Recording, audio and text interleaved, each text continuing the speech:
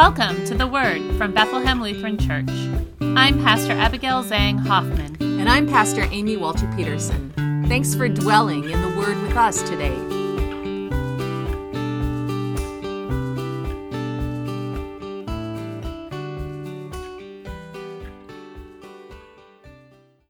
Welcome to this episode of Living the Word with.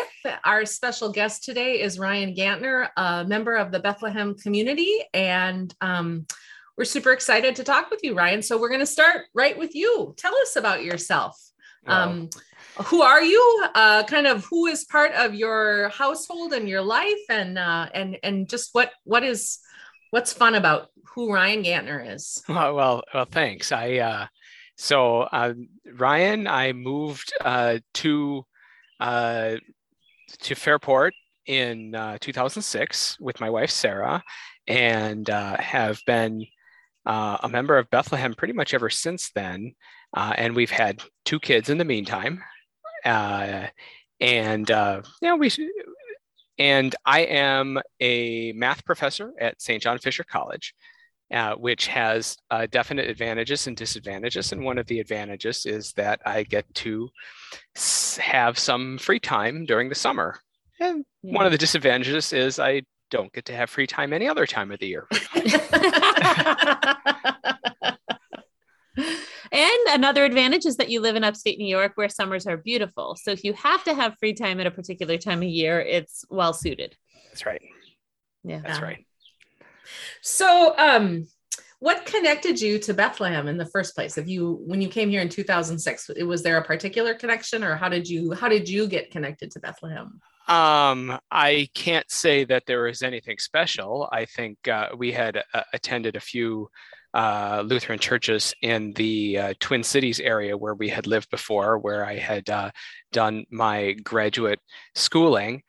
And so then we kind of looked for a few churches out here, and Pastor Garner was the pastor at the time, and it seemed like a inviting sort of place, and we just stayed.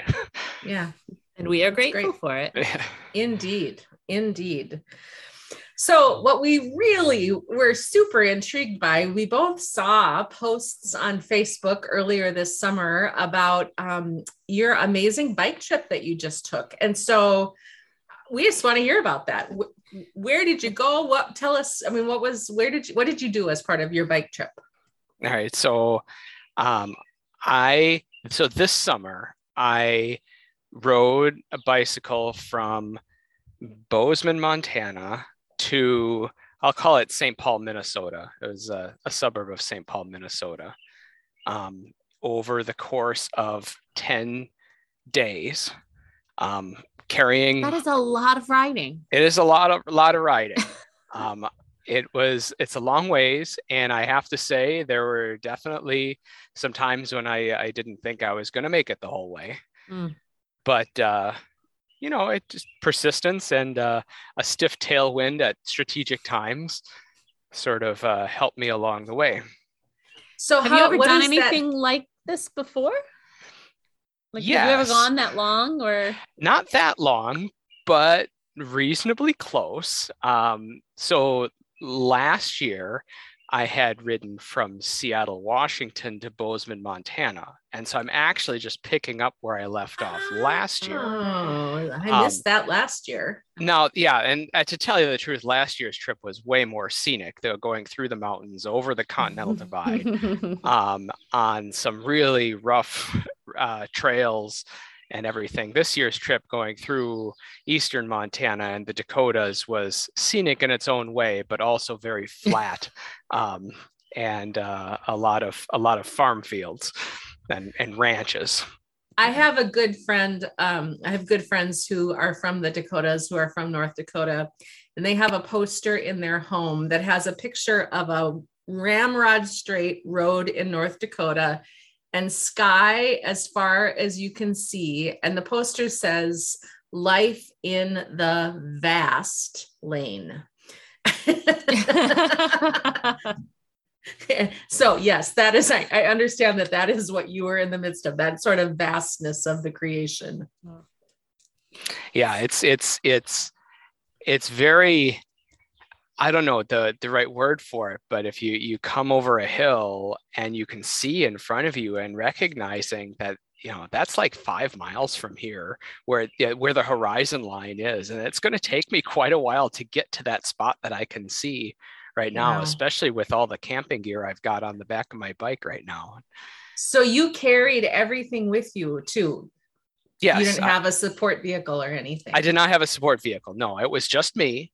And I had the world's tiniest tent. I had a sleeping bag and a ground pad. And I had some extra clothes. I had a little bit of food with me at all times, and some stuff to fix flat tire or mechanical issues. An extra pair of shoes. I had sort of the clip-in bike shoes, but I also had some tennis shoes too for some spots that are rougher and I didn't want to clip in. So I had a lot of stuff. But my brain is just thinking, I mean, you're going through the vastness that is the Dakotas and all of that. I mean, there can't be like restaurants on every corner. I mean, you really would have had to plan out even your stops. Where are you going to sleep at night? I mean, where are you going to eat? Because you're not carrying food for 10 days on the back of your bike either, I'm assuming. No, but I was covering more than 100 miles a day. And so it's not that I was, there are restaurants in every corner, but certainly I will pass through towns at some point. And even if it's just maybe only one a day, I would think. I mean, there was one day where it was just one. Yes. Yeah. But even if it's just a gas station, there's usually, enough food for me to kind of tank up at that point.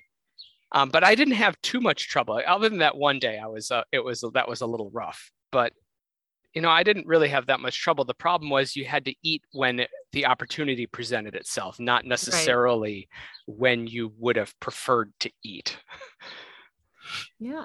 Did you map this out? I mean, like, did you know where you were going to stop, and did you know where there was food and that sort of thing? Yes, I spend a lot of time planning the route. In fact, that is perhaps, people ask me about, I'll say safety.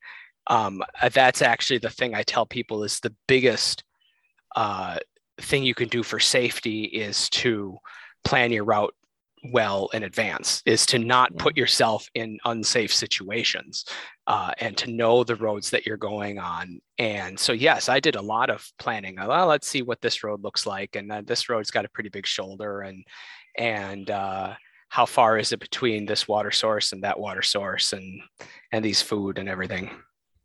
Wow. What prompted this trip to begin a year ago? So if that was phase one, this was phase two. What prompted you to undertake this journey?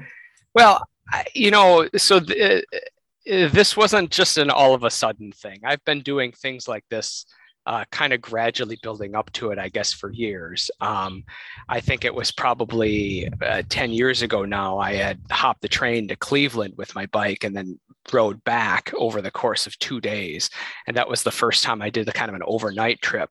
But since then, I've done different trips in this area, nothing that large. But I've gone to Connecticut, and I've gone to Virginia and Maryland and Pennsylvania a few times. And it's the appeal of being isolated a little bit, like really by myself, like I'm in charge of everything, is appealing. And also kind of the allure of getting rid of all of the other stuff that's going on in my life, and thinking, what do I have to do today? What I have to do is I have to get on my bike and pedal, and that's it. And there's nothing else on my list of things to do at all.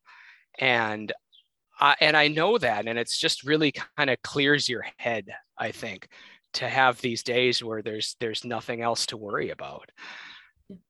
So it sounds like it's a real it sounds like it's just a real it's a real exercise of clarity, of just really being really clearly focused on one thing. Yeah. One of the questions we like to ask is something about kind of what keeps you grounded. in your faith. And part of what I'm hearing is that this is actually a spiritual discipline, this kind of getting rid of all of the other stuff that clutters your mind or maybe your life, for whatever time frame you're traveling, is a spiritual exercise. Yeah, I mean, it certainly is cathartic in that particular way. And then when I come back, I feel like I can be better at doing the things that I was getting tired of doing before I left. Because it's another take on Sabbath. I mean, we talked a lot about Sabbath rest, kind of this spring, but that's another take of Sabbath is taking a break from. And if you're on your bike, there's a whole lot of other things you can't be doing. That's right. That the connections to media and other things, it's, I bring a phone along, but it's off, like physically turned off most of the time, because I'm not plugging it in very often. It's got to last several days on a single charge. And so I'm not checking email or doing any of that stuff. Does that make your loved ones nervous? Probably, but they don't seem to let that get in the way of me doing it anyway. Wow. That's really amazing. That's really amazing. Yeah. How do you, you've talked a little bit about, the challenge of mapping out a route, making sure you are planning for water and food and, things like that, where you're going to stop, how far you're going to go each day. What are the other just things that you have to take into consideration as you're planning, a trip of this magnitude? Well, I feel like there's always a plan and a backup plan of some sort, and so I was going one day, I was coming in and I was going to cross, I was coming to Mobridge, South Dakota, which is in north central South Dakota. It's on the Missouri River. And it's one of the only places, there really aren't very many bridges over the Missouri River. Between north of there, the next place you can cross is Bismarck, North Dakota, and that's hundreds of miles away. And I was coming into South Dakota, and that day, it was very windy, and the wind wasn't exactly at my back, at least most of the day. It was kind of cross. It was raining, and a little bit at first, and then a lot at the end. My leg was bothering me, and I was just not really in a good place mentally, and my stomach was bothering me, and it was Memorial Day. And so a lot of the places that I had sort of thought I might stop were just plain not open that day. Yeah. And so I was really concerned about whether I could actually keep going. And so in terms of your question, it was, okay, what am I going to do now? Like, if I can't keep going, and so you developed a plan. Well, if I can't really keep going here, I could it's only 100 miles to Aberdeen. I could take it leisurely and take 3 days to go there and catch a Greyhound bus to get back to where my car is parked in St. Paul. I could have done that. And there's always that sort of thinking about what would happen if this happened.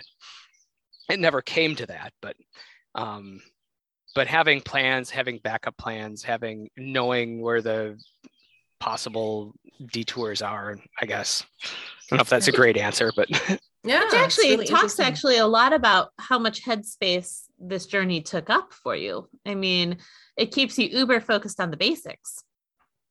Yeah, I hadn't even thought about rain, because clearly I haven't given any thought to what one would need to do to ride a bike hundreds of miles across part of the United States. But I mean, yeah, like you said, rain and weather that could wash out part of your route, or construction that's not listed on the map, or something like that. So I would imagine that actually does take up a lot of headspace. Yeah. To be anticipating these scenarios. Yeah, there was one time I was on a side road, and I got to a place where the side road was crossed a railroad track, but there was a train parked there.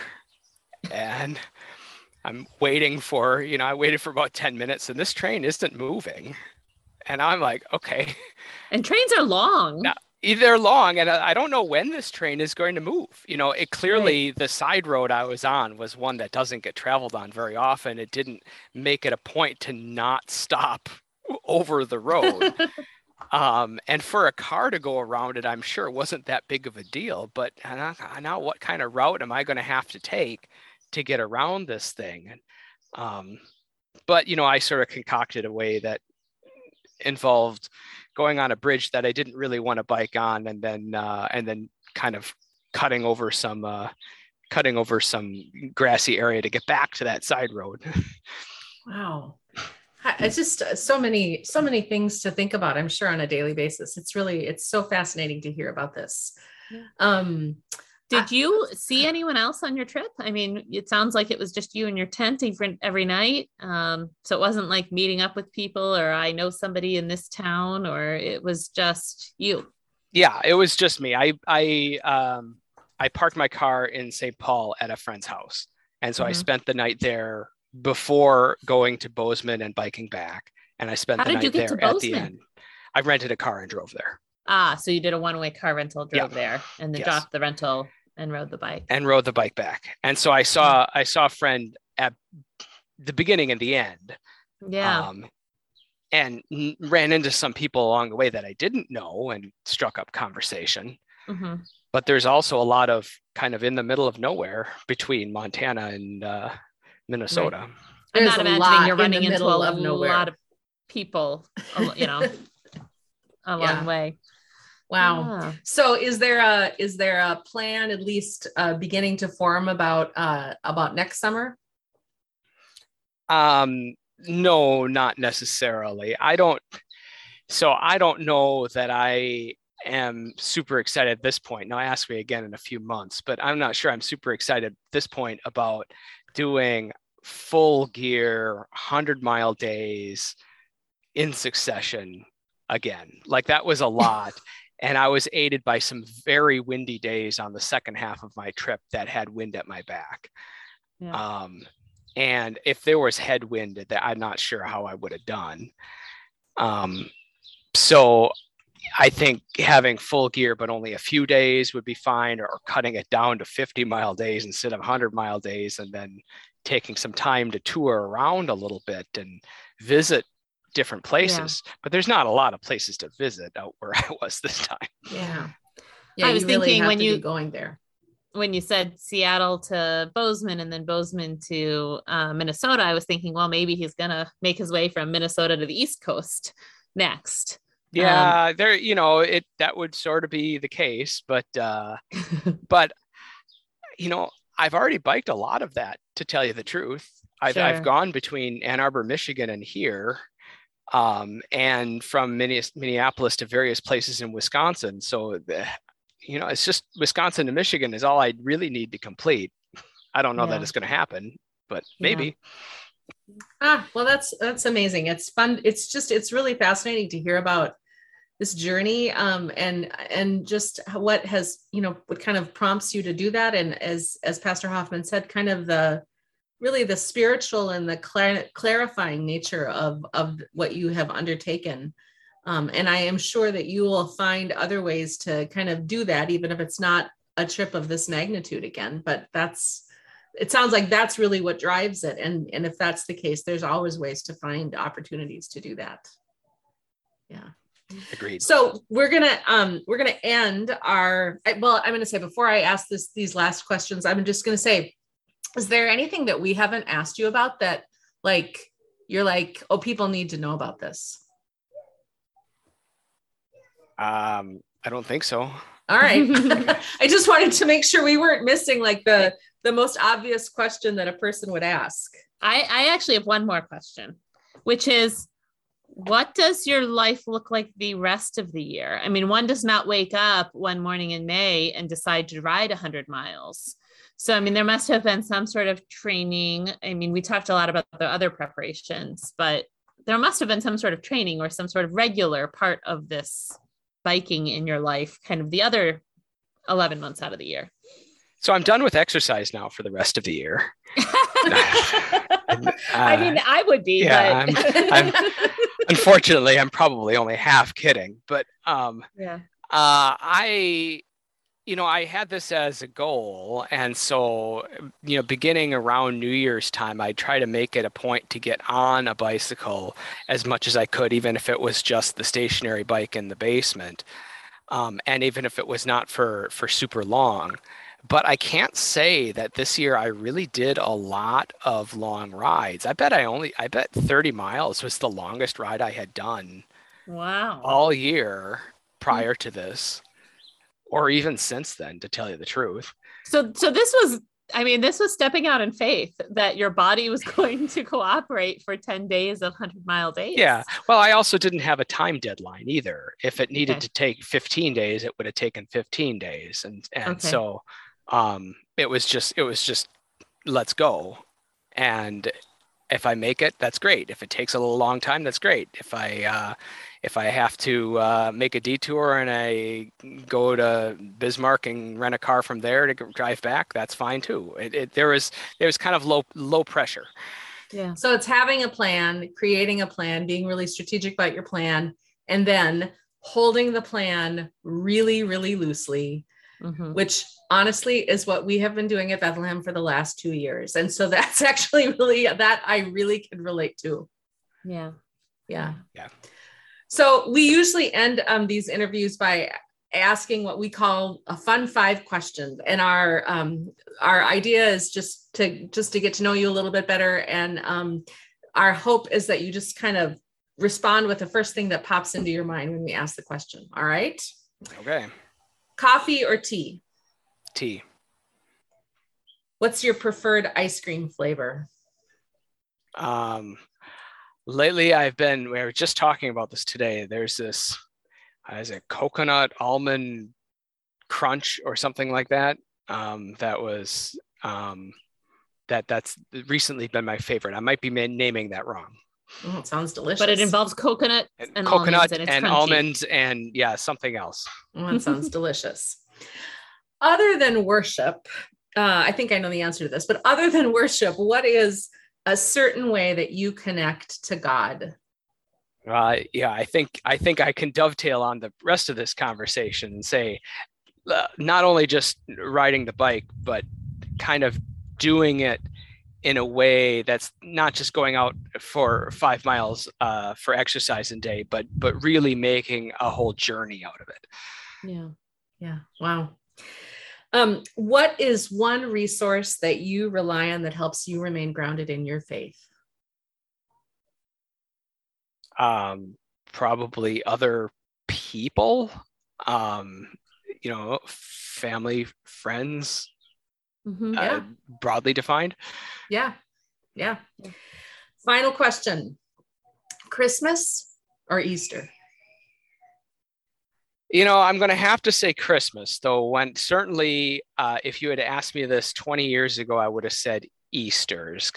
I was always enjoyed Easter as a kid, and my birthday is kind of near Easter, and it was always we had a big family, and so Christmas was always at Grandma and Grandpa's house, and Thanksgiving was always over here. But Easter was the one where people came to our house, and that was kind of the special thing. But it seems like I've lost that sort of connection, I guess, with Easter. Yeah. So I answered both, I guess. That's all right. You and everyone else who has been asked that question. I think it's the impossible question to answer. Ryan, thank you so much for your time and for sharing this experience. This has just been an amazing conversation, and I can't wait to share it more widely with the Bethlehem community. So thanks for your willingness to just share this experience. It's been eye-opening for me. Well, thank you.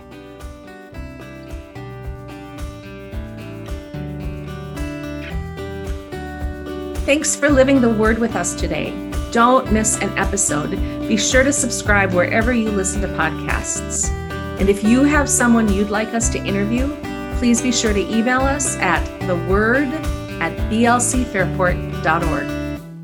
And if you'd like to support Bethlehem Lutheran Church and the ministry we share, including this podcast, please visit our website at www.blcfairport.org.